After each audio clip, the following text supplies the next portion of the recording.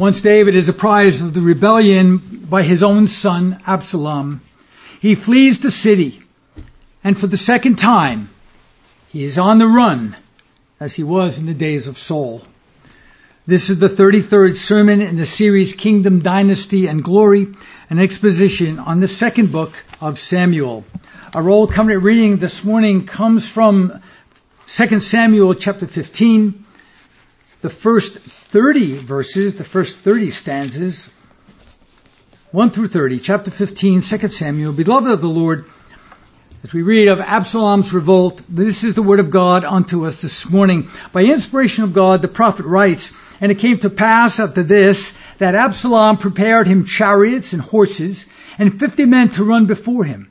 And Absalom rose up early and stood beside the way of the gate. And it was so, that when any man that had a controversy came to the king for judgment, then Absalom called unto him and said, Of what city art thou? And he said, Thy servant is of one of the tribes of Israel. And Absalom said unto him, See, thy matters are good and right, but there is no man deputy of the king to hear thee. Absalom said, Moreover, O that I were made judge in the land, that every man which hath any suit or cause might come unto me, and I would do him justice. And it was so that when any man came nigh to him to do him obeisance, he put forth his hand and took him and kissed him. And on this manner did Absalom to all Israel that came to the king for judgment. So Absalom stole the hearts of the men of Israel. And it came to pass after, as we have already determined, after 4 years, not 40. And it came to pass after 4 years that Absalom said unto the king, I pray thee, let me go and pay my vow, which I have vowed unto the Lord in Hebron. For thy servant vowed a vow while I abode at Geshur in Syria, saying, If the Lord shall bring me again indeed to Jerusalem, then I will serve the Lord. And the king said unto him, Go in peace. So he arose and went unto Hebron. But Absalom sent spies throughout all the tribes of Israel, saying, As soon as ye hear the sound of the trumpet, then ye shall say, Absalom reigneth in Hebron. And with Absalom went 200 men out of Jerusalem that were called, and they went in their simplicity, and they knew not anything. And Absalom sent for Ahithophel, the Gilonite, David's counselor from his city, even from Gilho, while he offered sacrifices. And the conspiracy was strong, for the people increased continually with Absalom. And there came a messenger to David, saying, The hearts of the men of Israel are after Absalom. And David said unto his servants that were with him at Jerusalem, Arise, and let us flee. For we shall not else escape from Absalom. Make speed to depart, lest he overtake us suddenly, and bring evil upon us, and smite the city with the edge of the sword. And the king's servant said unto the king, Behold, thy servants are ready to do whatsoever my lord the king shall appoint. And the king went forth, and all his household after him. And the king left 10 women, which were concubines, to keep the house. And the king went forth, and all the people after him, and tarried in a place that was far off. And all his servants passed on beside him, and all the Cherethites, and all the Pelethites, and all the Gittites, 600 men which came after him from Gath, passed on before the king. Then said the king to Ittai, the Gittite, Wherefore goest thou also with us? Return to thy place, and abide with the king, for thou art a stranger, and also an exile. Whereas thou camest but yesterday, should I this day make thee go up and down with us? Seeing I go whither I may, return thou and take back thy brethren. Mercy and truth be with thee. And Ittai answered the king and said, As the Lord liveth, and as my lord the king liveth, surely in what place my lord the king shall be, whether in death or life, even there also will thy servant be. And David said unto Ittai, Go and pass over. And Ittai the Gittite passed over, and all his men, and all the little ones that were with him. And all the country wept with a loud voice, and all the people passed over. The king also himself passed over the brook Kidron, and all the people passed over toward the way of the wilderness. And lo, Zadok also, and all the Levites were with him, bearing the ark of the covenant of God. And they set down the ark of God, and Abiathar went up until all the people had done passing out of the city. And the king said unto Zadok, Carry back the ark of God into the city. If I shall find favor in the eyes of the Lord, he will bring me again and show me both it and his habitation. But if he thus say, I have no delight in thee, behold, here am I, let him do to me as seemeth good unto him. The king said also unto Zadok the priest, Art not thou a seer? Return into the city in peace, and your 2 sons with you, Amahaz thy son, and Jonathan the son of Abiathar. See, I will tarry in the plain of the wilderness, until there come word from you to certify me. Zadok therefore and Abiathar carried the ark of God again to Jerusalem, and they tarried there. And David went up by the ascent of Mount Olive, and went as he went up, and had his head covered, and he went barefoot. And all the people that was with him covered every man his head. And they went up, weeping as they went up. Paul laying down a very fundamental principle in Galatians in chapter 6, beginning in verse 7 and verse 8. By the same Spirit, Paul says this to the church at Galatia and to the churches of Jesus Christ today. Be not deceived. God is not mocked. For whatsoever a man soweth, that shall he also reap. For he that soweth to his flesh shall of the flesh reap corruption, but he that soweth to the Spirit shall of the Spirit reap life everlasting. As far as the reading of God's most holy, inerrant, and finally authoritative word, the grass withers, the flower thereof fades away, but God's word stands forever, and by his holy word is the gospel presented unto us again this day, with all of its warnings and all of its lessons. Now sadly, Nathan's prophecy is finally coming home to David in the most miserable and bitter fashion. As a result of David's sin, God brings down upon him the wages of his transgression. And once again, we are reminded of the principle that the Apostle Paul teaches. God will not be mocked. To the wicked, this is a reminder that while they may for a season, only for a season, escape God's wrath, while for a season escape God's wrath, God ultimately executes his vengeance upon them. God will not be mocked. To the just, however, this fearful principle, it is for us as well. It is a warning for us to stay on the straight and narrow path of righteousness, mortifying sin and any kind of lust that could come up against us, lest we too find ourselves in the eye of God's frowning providence, as David did. But there is another reason why this principle is given, especially to the believer, as it was to the church at Galatia. Well, it is a reminder to remain circumspect to the law of God. It is also given as an encouragement. Not only a warning, but this is an encouragement that no wicked man, no wicked woman, boy, girl, institution, or government will be able to mock God and then escape the wrath of God, especially when they violate God's glorious law word. So this is a great encouragement for us. They might mock.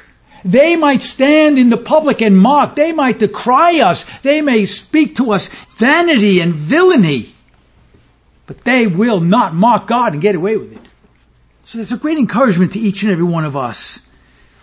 There will come a day, maybe even sooner than later, but there will come a day when the fire and brimstone of God's wrath will swallow them up, those who are of the rebellious race of Adam. And so after much contemplation, planning and conspiring and mocking God and mocking Jerusalem, mocking the king, mocking the covenant, mocking the oath, mocking the priests, Absalom is now ready to fulfill his rebellious intentions by executing his kingdom takeover from his father, his king and Lord David. Now by this time, Absalom, as you know, had won the hearts of the people as well as the loyalty of his army. And as a result, he amassed unto himself 200 men along with the intelligence gatherers, those spies, so that he might have an advantage over the king when the time was right to take the kingdom for himself. Yet his support did not end there. As his fame and popularity grew more and more people began following him, even to the extent that the entire nation of Israel, the 10 tribes of Israel, had now followed Absalom. Moreover, in Absalom's cunning, he engaged David's priestly counselor, Ahithophel, as his own counselor in order to show that even David's counselors were on his side. And so once everything was organized and once the conspiracy was ready to be launched, Absalom launches the coup by stating that he now reigns in Hebron, the very place where David, his own father, was ordained to be king by the prophet. And it is only then, after the point of no return, that David is apprised of the situation. In verse 13 we read, "And there came a messenger to David saying, the hearts of the men of Israel are following Absalom." They are after Absalom. The obvious question that must be initially asked is, why didn't David know about Absalom's plan to use his popularity for a kingdom takeover sooner? Did this just come upon him as a surprise? It seems as if David at this point may even have been completely unaware of what was going on behind his back in the kingdom by his own son. And if he was, that's his fault. That's on him. There was obviously animosity still brewing, because no way do we read that after David kissed Absalom in a vague show of reconciliation, really mostly for optics, there was really no communication after that. We don't read of any communication between Absalom and David. So obviously there might have still been, at least in Absalom's mind, there might have still been some tremendous animosity underlying. But that was on David. David should have taken the high road. David should have reached out to Absalom. He was the father. He was the king. It was his task to mend the breach between he and his son.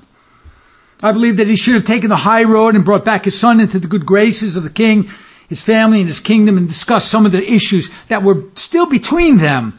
The communication certainly had broken down, and once communication breaks down, no matter whoever, difficulty always arises. Certainly things should have been discussed. Even if no resolution came of those discussions, they would have aired their differences. So there was a breach in communication. And I have to ask the question, why? And what of Absalom? At this point, he's not a child. He's not just some teenager wanting the kingdom. He's a grown man.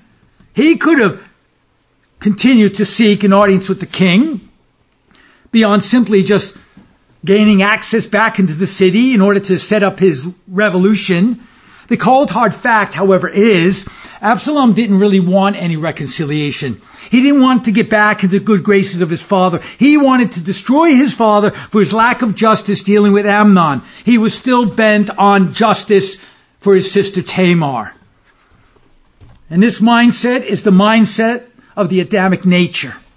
Because all those of rebellious Adam seek to usurp the king, that legitimacy of the king, and take the kingdom for themselves, even though they are illegitimate. In the same way that Absalom used his worldly beauty to win the hearts of the people, remember how popular he was, so too did the reprobate of the world use worldly appeal to gain followers. Be careful when a popular man rises up. Be very, very suspicious. The Reverend B.F. McLaren observes, he says, for many years, the Romans would not permit the Greeks to teach their children because many of them were homosexuals. Lacking God's Spirit, however, because the Romans lacked God's Spirit, the Romans resolved to persist in resisting the seductions of Greek culture failed. Seduction lulled Rome to sleep, and she drowned in a sea of sensuality. Lacking the Spirit of God, their resolve could not be tested, and it could not stand the test of faith. Now that the situation here between Absalom and David is a critical mass, a messenger comes to warn David of the impending danger. In verse 13, the hearts of the men of Israel, David, they are after Absalom. Note here that the hearts, the scripture is very clear, the hearts of the men of Israel. Note here, the hearts of these men were loyal to Absalom to the point where they followed him. Now, whether they knew exactly what was happening or not, they were obviously committed and absolutely committed to the king's son Absalom, without question and without doubt that he was doing the right thing. Maybe even he was commissioned by the king to start taking over the kingdom, because David at this point is older now. And this is a very telling statement. These people were sold out for Absalom. Absalom had, in whatever way he connived himself into this situation, he had gotten to the core of these men's being. The heart always symbolizes the root and fabric of the human soul. And this tells us something about Absalom's charisma, which also provides for us that warning that men of great charisma, even those who seem to be charismatic for Christ, may not be sincere. Charisma does not make a man Christian, even though he might speak great and swelling words. Even though he might have a form of godliness, he might not have the power therein. Absalom used his cunning, his charisma. He definitely used his good looks. Remember, he was beautiful. And his position as the king's son was used as well. He used all of these things to launch a violent takeover of the kingdom, which had been legitimately given to David. It was never legitimately given to Absalom. In fact, it was promised to Solomon. Could it be even that Absalom knew that and wanted to take it for himself before Solomon had a chance? Now, even if Absalom was to inherit the throne, even if it wasn't that Solomon would get it, it still was not the time. The king had not died. Certainly this was not the way. But one of the reasons for Absalom's haste in trying to wrench the throne from David is because he knew that Solomon was waiting in the wings. Solomon was Absalom's fear. Absalom feared his brother, fearing that after David's death, Solomon, not Absalom, would inherit the throne, especially since Absalom's treachery against his own brother was a real issue. Could a premeditated, vigilante murderer rightly inherit the throne of God's kingdom? Now, of course, immediately we say, well, no, that's a horrible thing. Of course, the statement is even in itself ironic. Since David was guilty of staging a premeditated murder upon Uriah the Hittite in order to cover his sin of adultery with Bathsheba, and yet he inherits the kingdom. In reality, however, David was not only an adulterer, but worse than that, he sought to be a deceiving adulterer and a deceptive murderer, which led to the murder of an innocent man. And yet he was given the kingdom. Why not Absalom? Why David? Why was Absalom not given the kingdom legitimately, and yet David was? And they both were killers. Well, the difference was God. Because if you think about this, we are all deceptive, adultering murderers with hatred in our heart for our fellow man. What's the difference between us and them? God. God's intervention. God has called us to be his sons. That's the difference. And because of that difference, we inherit the throne of his glory. So now David is facing more hardship with this betrayal by his own son. You have to pity David. It would be one thing to have some wicked man out there try to take the kingdom. But my own son, David's saying, my own son. And once again, like Adam in the garden, conspiring against and betraying King Jesus, Absalom is conspiring against and betraying King David. In the same way as Adam after the fall gathers the human race to conspire against the Lord and against his Messiah, so too does Absalom conspire with the people of Israel to betray David and seek to take the kingdom for themselves. And so it is not only Absalom that is conspiring, but a significant portion of the nation of Israel. And Absalom's character flaw, however, is pride. He's all about himself. Much like Adam desired to be the king of creation. He wanted to be the kingdom's king. Absalom too desired to be the king of Israel, the kingdom of God. Now perhaps reflecting upon his half-brother's pride, Solomon writes this in verse 18 of Proverbs 16. Pride goeth before destruction, and a haughty spirit before a fall. Solomon, however, knew something else about pride and the true character of those that have a prideful heart. He associates pride with contention, and that's what Absalom was. He was a prideful man, and because of his pride, he was contentious against his father David the king. So Solomon associates pride with contention, which is exactly what Absalom was all about. Absalom, like all the rebels, all the wicked who are rebellious to the crown rights of King Jesus, are contentious. And that's what Solomon says in Proverbs 13:10. Only by pride cometh contention.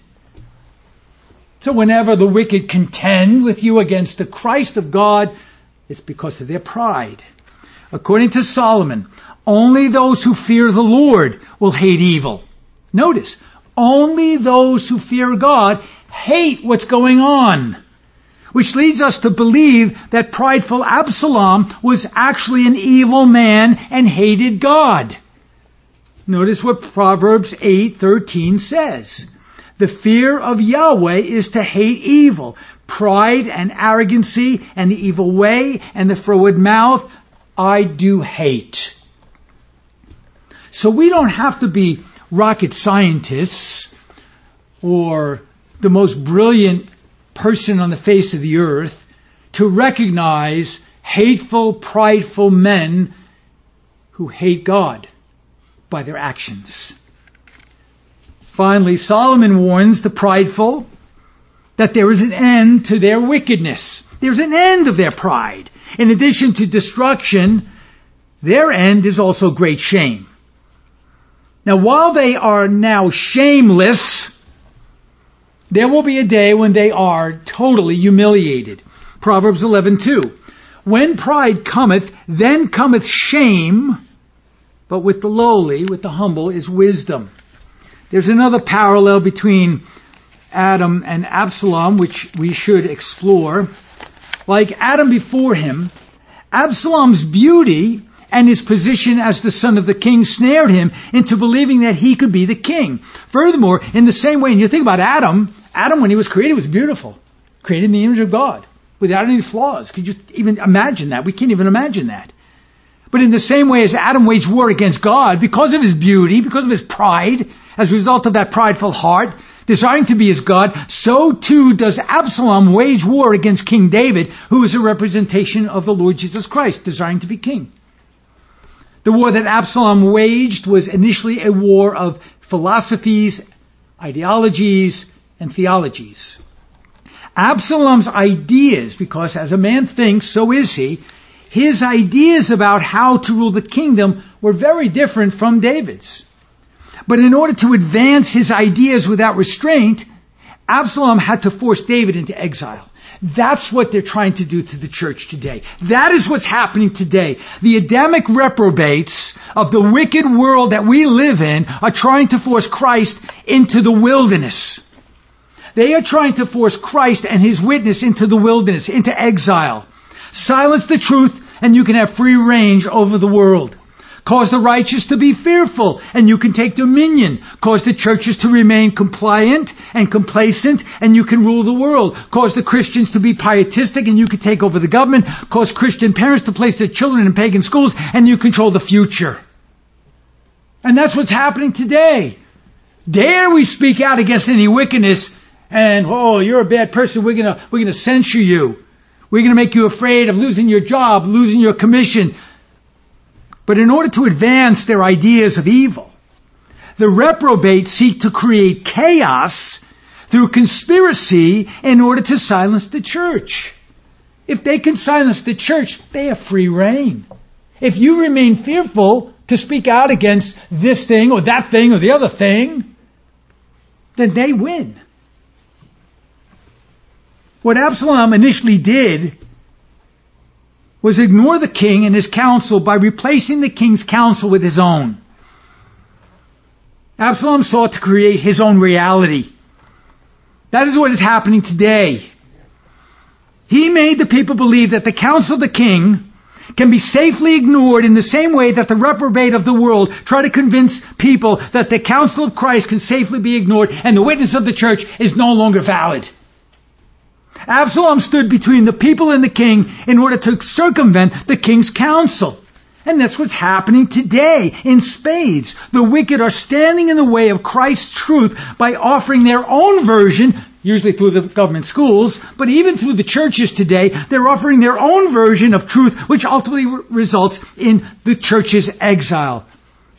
In other words, Jesus is coming soon. Don't worry, he's coming soon. Don't say anything. It's got to be this way. Don't say a word. Just hide out and don't worry. Be happy.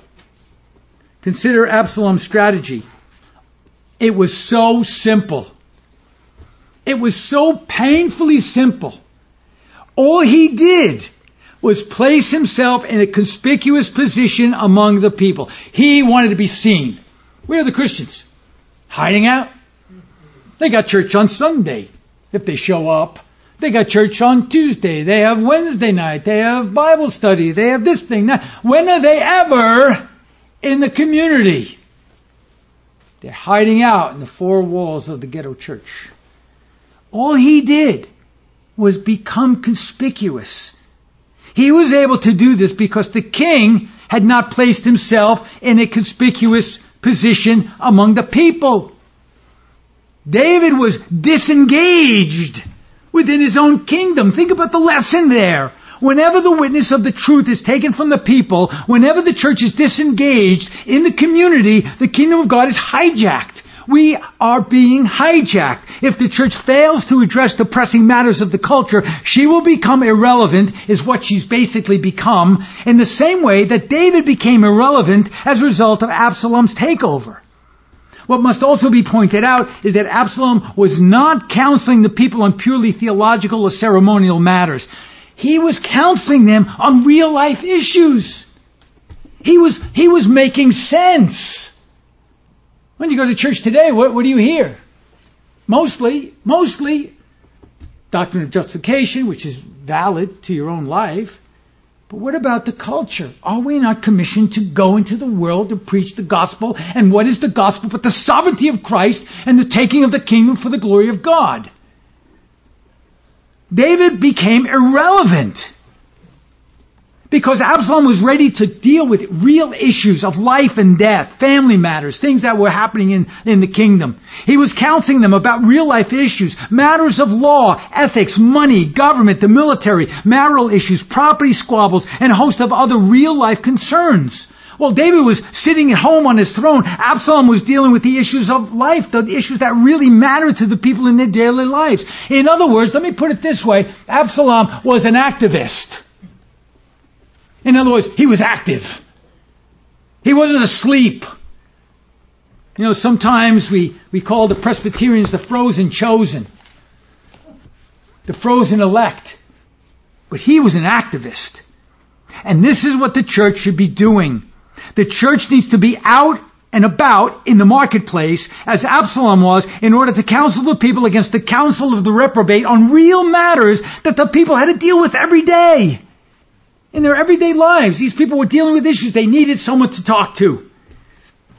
The other day, I came out of the post office, and there was a man in a big truck who I know, who I talk to often. He beeped his horn at me. He said, "Get in the truck." I got in the truck. And he needed counseling. He wanted to talk about some issue in his life. And I only know the man from seeing him on the street. Become conspicuous. Make your life conspicuous in the marketplace so that people come to you. Not Absalom, but to you. The problem with the modern church finds itself in three very difficult positions. First, whenever the church hides within its sanctuary without injecting themselves into the marketplace to discuss real issues, she becomes culturally irrelevant. And once that happens, a vacuum is created and another entity steps in to fill that void. Secondly, some churches believe that their interaction in the culture simply means preaching the salvation message of the gospel. Well, this is certainly part of the gospel mission. It is not the only duty. We're not only preaching to save people from their sins and from the wrath of God. To only be concerned with the salvation of man's souls is not the entire created order of the gospel claim. Because gospel claim is to take dominion over everything. To preach only individual salvation is to truncate the gospel. Because then it's a gospel of you. Or you, or you, or you. But not a gospel of the kingdom. Absalom knew, what the church needs to know today, is that his counsel had to relate to every aspect of Israel's life. And that is what made him so successful. The next time you walk into a public place where you've been going to, a local delicatessen, a local coffee shop, a local feed store, engage. So that one day they will engage and ask, what do you think about this? What does the Bible say about that? That is power. That is gospel influence. That is power. The third point, finally, even if the church believed that it needed to apply the scriptures to every aspect of life, it is woefully ill-prepared to solve many of the problems of our time. When's the last time you talked to someone, other than within our church here, about the solution for the aliens coming in from Mexico? When's the last time you spoke to someone about solving the fentanyl problem, solving economic problems, solving the banking issue, solving the debt issue, solving the crisis we have internationally? When's the last time the church was ever able to discuss those things intellectually, intelligently, biblically, with real solutions? We need to be solution-oriented. We cannot just curse the darkness. We need to know how to fix the problem. And we are woefully unable to do such a thing. And that is the problem. Solving the problems of the culture biblically not only takes careful study, but it's not an easy task. And while it's easy to rebuke the evil, it is quite another to build biblical solutions which will secure good in the culture. But that's what we need to start doing. And if we don't do that, don't bother coming back Sunday morning. Because all we're doing is playing church. All we're doing is playing ceremonies. If we're not ready to engage the world. The complexity of our modern culture and the institutions that we have created significant challenges. And so it is much easier to dismiss the call to fix the world than it is to hide out from the world or pontificate against those things that are wrong with the world. Sadly, I believe David was sequestered in his house while Absalom took control. And the result was David's exile. I believe that today the church is in exile. Consider David's response to the news that a takeover is underway by the king's son. Verse 14. And David said unto his servants that were with him in Jerusalem, Arise, let us flee, for we shall not escape from Absalom. Make speed to depart, lest he overtake us suddenly and bring evil upon us and smite the city with the edge of the sword. Now this is incredible. David is afraid not only for his people, he's afraid for the entire city. Only once before have we seen David so fearful of an enemy, and that's when he fled from Saul. Hearing that it is Absalom that has brought down an insurrection upon the kingdom, particularly upon the king himself, David runs from the battle. Now there's a number of reasons for this, a number of possibilities why this is. Firstly, David may have realized that the final installment of Nathan's prophecy may be coming to pass. Perhaps David might have even thought that the end of God's punishment was to have him assassinated by his own son. I mean, he doesn't know that he's going to take the kingdom again. He doesn't know that Absalom was going to be killed. In fact, later on, as we'll see, he doesn't want Absalom to be killed. But maybe he's thinking, well, this is it. This is it. This is what God's going to do for me. I killed someone. Now I'm going to be killed. And so he escapes from the city in order not to be killed. That's just natural. He's trying to see, well, maybe if God really wants me killed, I'll be killed no matter where it is. I just don't want to be killed here in the city, because if he takes the city, he might even destroy the city. And so he escapes from the city in order not to be killed. And now I'm sure in the back of his mind, he knew that if God wanted him dead, he'd kill him anywhere. But just in case God wants him alive, he's going to escape. But David is doing now what he hasn't had to do since the days of Saul. And here the king is on the run. Now, just think about this for a minute. David is still the legitimate king. He still has God's blessings. I believe, because if you read carefully the scripture, the people were willing to fight. I believe that he could have fought Absalom and won. But I also believe that he lost sight of his calling as king. I believe that he lost the sight of the calling that he had as king and the power of his office. He's still the king.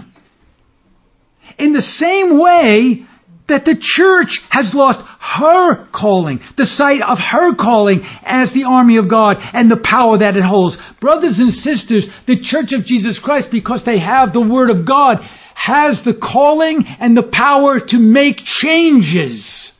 All we need to do is fight. Not run, not to go into exile, but to fight, to stand up against the wicked. And right now, all we have to do is fight with words. Because if we don't fight with words now, we may have to fight with other things later. So David lost sight of his calling as king and the power of his office. The second possibility is that David does not want to go up against his son. He doesn't want to fight against his son. That's a natural thing. He doesn't want his son to be killed in battle. And this might have been too much for David to take, since deep down, David really loved Absalom. He didn't want this to happen. A third possibility is that David knew that the kingdom might ultimately be Absalom's anyway in the future, so why fight against something that may be coming to pass anyway? This is what many in the church believe today. Too many Christians believe that the world will ultimately be the devil's. It will ultimately be Absalom, the rebellious one. It will ultimately be home to the wicked and the humanists. So the church says today, why fight? I'll just go into exile. Let's just run and hide, and let's just wait for Jesus. Another possibility is that David is concerned about his city, Jerusalem, and that is a real possibility. David is afraid that if there is an armed resistance against Absalom, Absalom might resort to destroying the entire city by the end of the sword and burning it down to the ground. And we see two things at work here. First, David is willing to abdicate the throne in order to save the city of Jerusalem. In the same way, get this, in the same way that Christ willingly abdicated his throne to become man, going into exile because of the rebellion of Adam, so that the people of God would not be destroyed by the sharp two-edged sword of God's wrath because of Adam's sin. See, it all comes together. Secondly, David knows that Absalom is willing to do whatever it takes to rule over the kingdom, even if it means destroying the city of God. And we need to understand that. The wicked will do whatever it takes, even if it means destroying the church. And they've tried and tried and tried. They tried by bringing in false doctrines, and they will try by silencing the church in any way they can. In fact, it seems as if David believes Absalom is actually planning to do this very thing in a final move to disgrace David. So knowing the extent of Absalom's pride, David may have believed that Absalom may want to remake the city in his own image and name it after himself. In the same way, and you think about this, in the same way that unregenerate Adamic race, the unregenerate Adamic race seeks to destroy the city of God, the church, in order to make a humanistic name for themselves, like in the days of the Tower of Babel. And that's what they're doing. They're saying, let's go into the church, let's defile it, and make it humanistic, inviting every wickedness into the church and calling it a name that we will choose for ourselves. The parallels are just astonishing. So whatever the case, David flees from the city with his trusted followers. And so the shepherd king is about now to be smitten, and the sheep will be scattered. Now once this decision is made to flee, we read this in verse 15 and following. And the king's servant said unto the king, Behold, thy servants are ready to do whatsoever my lord the king shall appoint. Now at that point, if David said, we're going to fight, they were ready. They were ready. Notice what power the leader had. All he had to do as a leader was say, we're going to protect Jerusalem. He's illegitimate. Yes, he's my son, but I'm going to do what's right. We're going to fight. David, as the tip of the spear, could have had those people fight. The ministers of the gospel of Jesus Christ are the tip of the spear, and if they do not fight, The congregation will not fight. So the king goes forth and all his household after him. And the king left 10 women, which were concubines, to keep the house. The king went forth and all the people after him and tarried in a place that was far off. So here we see that those that were still loyal to David and the decision to leave some of them behind, these concubines over the house, this is what David wanted to do. He wanted to leave some behind. Now it is assumed that David took his wives and any other children that he had with him, but thinking that Absalom wouldn't hurt the household concubines, he decides to leave them in care of the house. God then records who were in the exiled company. So he takes a group of people with him, and then he records in verse 18 who they were. And all his servants passed on beside him, and all the Cherethites, and all the Pelethites, and all the Gittites, 600 men which came after him from Gath. Notice, not only from Judah, not only from the people of God, but those converts from Gath. They went on and passed on before the king. Now a lot of these people were non-Hebrews. They had converted. And they now were faithful servants to David. In fact, some of these people, 600 of them to be exact, were originally from the nation of the Philistines. The Reverend Scott comments, he says, the 600 Gittites seem to have been a distinct body from the Chittites and the Pelethites. They had accompanied or followed David from Gath and probably were proselytes from the Philistines. The Cherethites and the Pelethites seemed likewise to have been collected from among the several districts of the Philistines or adjacent and allied tribes. They were, however, numbered among David's most faithful attendants, being attached to him by esteem for his character and love to his religion. They were true converts. And they would have done anything for the king. I would ask the churches of Jesus Christ, the elect of God today, you and me and all those who say that they're Christians, will you do anything for the king? Will you fight for the king? Will you be conspicuous in the culture for the king? Will you stand up for the king? Now one of the individuals that was fleeing with David was Ittai the Gittite. He was the son, if you remember, he was the son of Achash, the king of Gath, who obviously loved David. He revered David. David revered him as well. And seeing that he was among the company, David bids him to return, since he only had come to Jerusalem recently and was no longer in danger from Absalom. Absalom wasn't going to go after him. He could have left and just been done with it. And so he says to the king's son, wherefore goest thou also with us? Why are you coming with us? Go to your place, abide with the king, for thou art a stranger and also in exile. Whereas thou camest but yesterday, you came just recently, should I this day make thee go up and down with us? Are you going to be in exile with us? You just came here. You don't have any part in this argument. Seeing I go whither I may, return thou and take back thy brethren. Go with your brothers and sisters. You don't have a part here. Mercy and truth be with you. I love you. Go. This concern for these people shows something else about David's kindness. He understood what was going on. He knew what was going to befall the city and all those that had confederated with him by the evil Absalom. Now knowing this, he tells Ittai to return to the city before he too becomes a target of Absalom's vengeance. But notice what the man says. He refuses, but notice how he refuses. And Ittai answered the king and said, as Yahweh liveth, and as my lord the king liveth, surely in what place my lord the king shall be, whether in death or in life, even there also will thy servant be. Wow. Even if I die, I'm going to stand with you. Even if I go to prison, even if I die, even if I live, even if I'm slandered, I will go with you. Now this is so reminiscent of Ruth's answer to Naomi when she was told to go back to her people. After Naomi bids Ruth to go back to her people, Ruth tells her this. And Ruth said, entreat me not to leave thee, or to return from following after thee. For whither thou goest, I will go, and where thou lodgest, I will lodge. Thy people shall be my people, and thy God my God. Where thou diest, I will die, and there will I be buried. The Lord do so to me, and more also, if aught but death part thee and me. What loyalty! Not so much has been found in the churches of Jesus Christ in the modern day.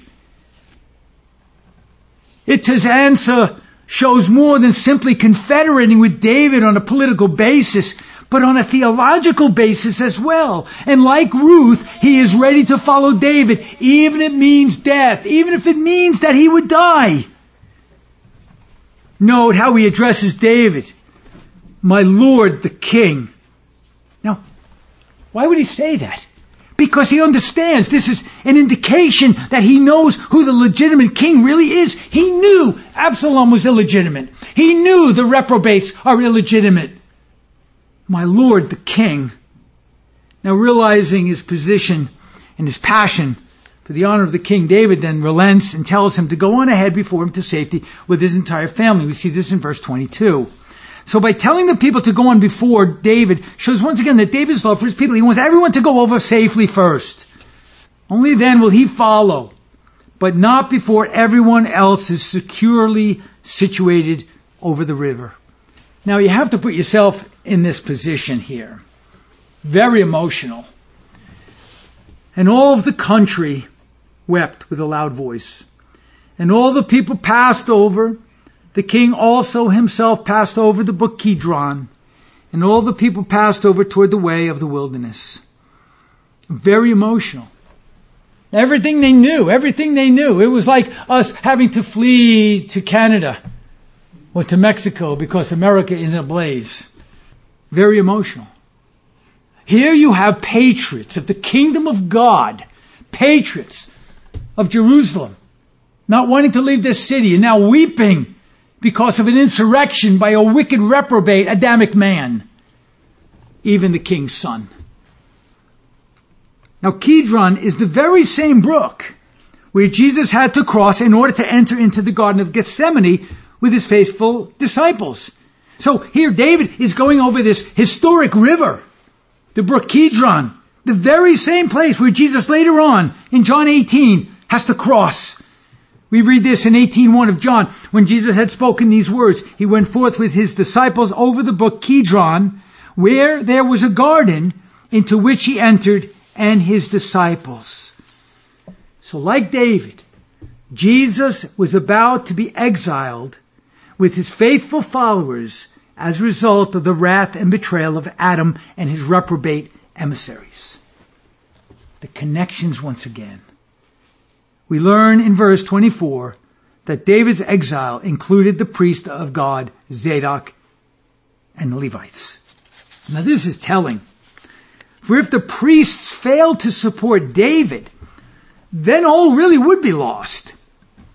David would not have been able to cope knowing that God had taken his priesthood from him because that was his validity. But the priests wanting to go with David, David wants them to remain with the house of David. They were to be minding the Ark of the Covenant. And of course, initially they immediately took the Ark of God to go into exile. But David didn't want that. It seems that they were so concerned that Absalom would destroy even the Ark of the Covenant to molest it in some way when he took over the city. They understood what that man was all about. So they're trying to save the Ark and go with David, but David refuses. He wants to send them back to the city where it belongs with the priest and his two sons. And we see this in verses 25 and 26. This was David's way of knowing what the will of God was in this situation. And here we see David's faith, trusting in whatever the will of God would be. If Absalom would destroy the city and the Ark of the Covenant, that was God's decision. But being confident that Zadok would not be harmed by Absalom, since he was a prophet and a priest of God, David sends him back to Jerusalem. We read this in verses 27 and 28. The king said also unto Zadok the priest, Art not thou a seer? Return into the city in peace, and your two sons with you. Amahaz thy son, Jonathan the son of Abiathar. See, I will tarry in the plain of the wilderness until there come word from you to certify me. In other words, he's using them as spies. You certify me when it's safe to come back. So Zadok therefore took Abiathar, they carried the ark of God again to Jerusalem, and they tarried there. David is now officially in exile. Separated from his city, separated from his people, and believing that he is separated from God. Coming to terms with this unfortunate chastisement, David weeps. What more could he do? Here's a man that is moved. David went up by the ascent of Mount Olives, to Mount Olivet, and wept as he went, and had his head covered, as he went barefoot, and all the people that were with him covered every man his head, and they went up, weeping as they went. Everybody was totally distraught. In the same way as Christ wept over the rebellious Adamic Israelites, so too does David weep over his rebellious son Absalom. We will continue following David in his exile when we return to our series. And this we shall do, God helping us, unto the praise of the glory of his grace. Amen.